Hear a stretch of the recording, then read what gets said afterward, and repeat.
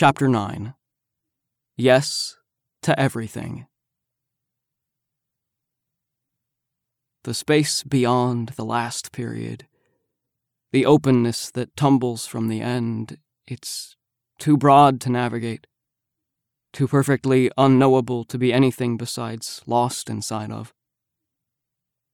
The force by which I find Miri inside this vast air is a force invisible to me.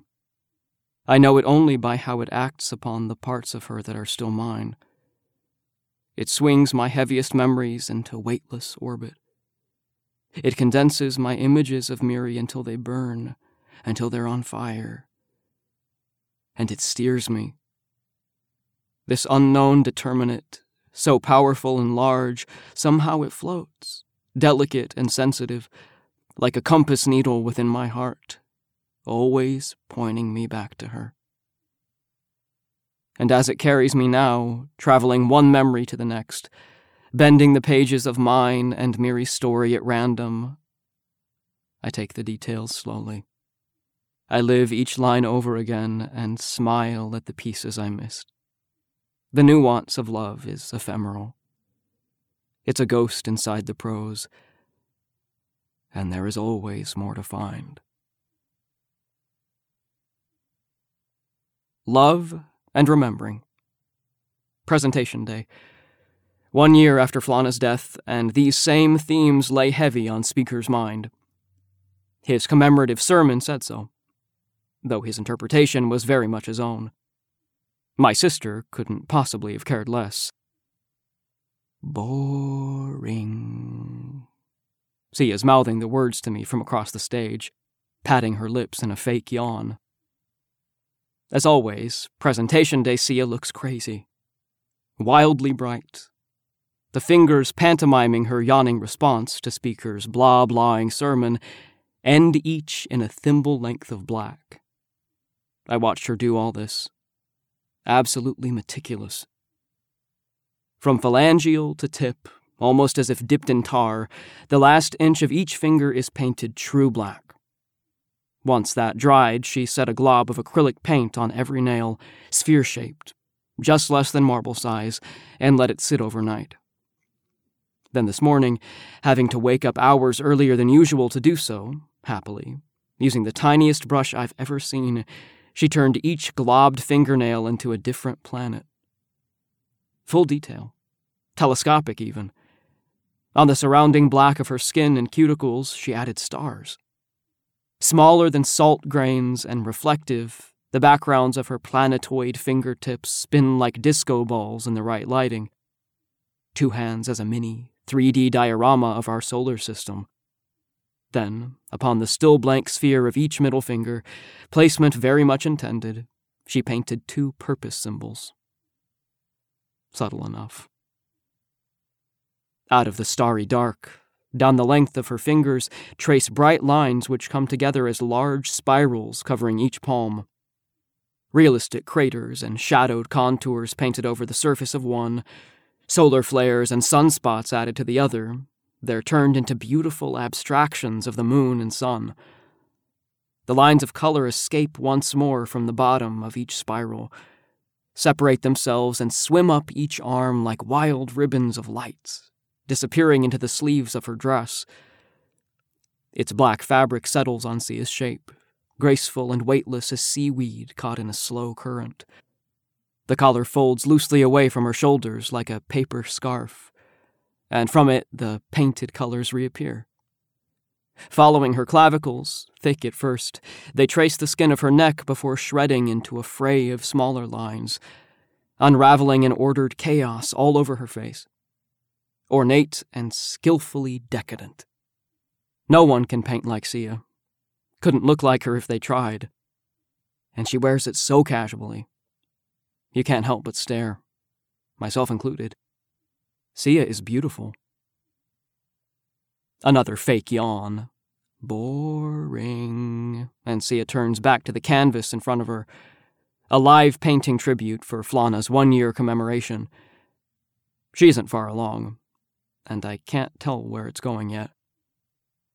Zoning out again, and as usual, on the arm-braced posterior of a painted, costumed, and worship-ready Miri seated at the edge of the stage, blurbs and snippets of Speaker's oration find their way into my ears. Some say love is patient. His voice is thickly philosophic. That love suffers long, bears all. A very pleasant notion, is it not? Yes? Question marks, so the crowd will nod their heads, agree with him. He's brim-fishing. You find that sweet. You find that nice. More head nods.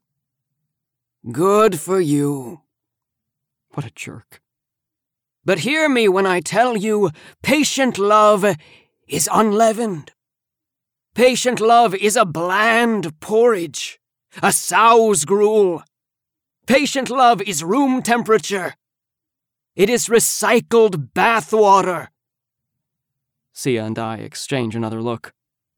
She gestures a fake gun to her head and pulls the trigger. Behind her, Agent Scrotch is watching. Not good. I turn around and straighten up. I can still feel him staring through the back of my head. Speaker picks back up. Recycled over and over again, I watch you bathe in it. My children, I watch as you bathe. Heads stop nodding, tilt a bit to the side now. Rinsing your hair in the trickle of an old dream. Soaking your parts in stagnate fantasy. I watch every day. Over and over again, I observe you doing this. Naked and dirty inside the waters of slow love, I see you. From silky white sleeves, Speaker shows his hands to a very confused crowd, symbolically brushing off such figurative filth. Pricey jewelries clink together. Your patient love is unclean. Erotic religiosity. So messed up. This is really good stuff. I shift my eyes to Sammy, hoping to share a quick bro moment regarding Speaker's fucked upness. No luck. His attention is elsewhere, sharing a bromant instead with Haruki. His first presentation. Curiosity must have finally gotten the better of him. This is cool, I think. Haruki is here. This is an event. The sequined scales of Sammy's snake suit flitter sunlight this way and that. With his long blonde hair tied back in a silky glow, propped on a bed of just as shiny pillows, the serpent god of wisdom is a very bright sight this afternoon. Haruki's elbows rest on Sammy's underfilled offering trough, teeth in full relief below the sharp accent of his triple cleft. Our presentation selves are a very curious discovery to him. Very strange. It's written all over his face.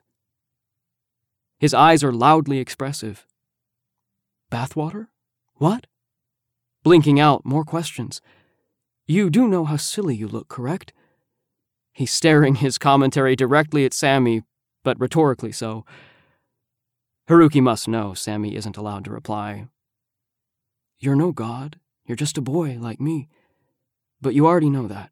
I know you do. Don't you? I can almost hear the contractually swallowed scream keeping quiet inside Sammy. The emphatic yes, the yes to everything. But it makes no noise. Sammy can only watch as Haruki winds away, disappearing again into the crowd. Returning my eyes to the back of Miri, I attempt to estimate by the angle of her head if she's just observed the same exchange. Shame. Doesn't appear to be the case. Love is not patient. Love leads. Love leaves behind. Speaker is becoming worked up. Love is a propellant. Antagonistic, divisive. Love is passion fodder. A synergy that eats itself. Speaker's spazzing to his own sincerity. Colorful language coming fluorescently poetic. He's shaking his fist in the air. Such good stuff. I really want to share this with someone. Back to Sia. She's busy painting, not hearing any of it. Sammy again. Nope. He's still lost in the crowd. I return to Miri and find her posture modified. Knees to pillow the same, but her back is arched. She's trying to make herself as tall as possible without standing. The slight, quick movements of her head tell me her eyes are scanning. She's scrolling the crowd for something or someone. I begin scanning as well. No idea what I'm trying to find. What do you see, Miri? She edges herself a bit higher. It is true love's haste, true love's impatience, divine impatience. Speaker is talking to the sky now. Veins are inflating in his old neck. Which reclaimed our goddess. His eyes shut, hands open to the heavens. Goddess Flana, spirit most leavened. The crowd is with him again. You came to us hungry. You ate and you snacked. Speaker curves his arms around his stomach in the universal pantomime for fatness. Offensive. Very rude. You lived by your own divine nature. Hungry. Impatient for food. Miri remains elsewhere. She's pushing herself up with both regular hands, bringing her butt off the pillow.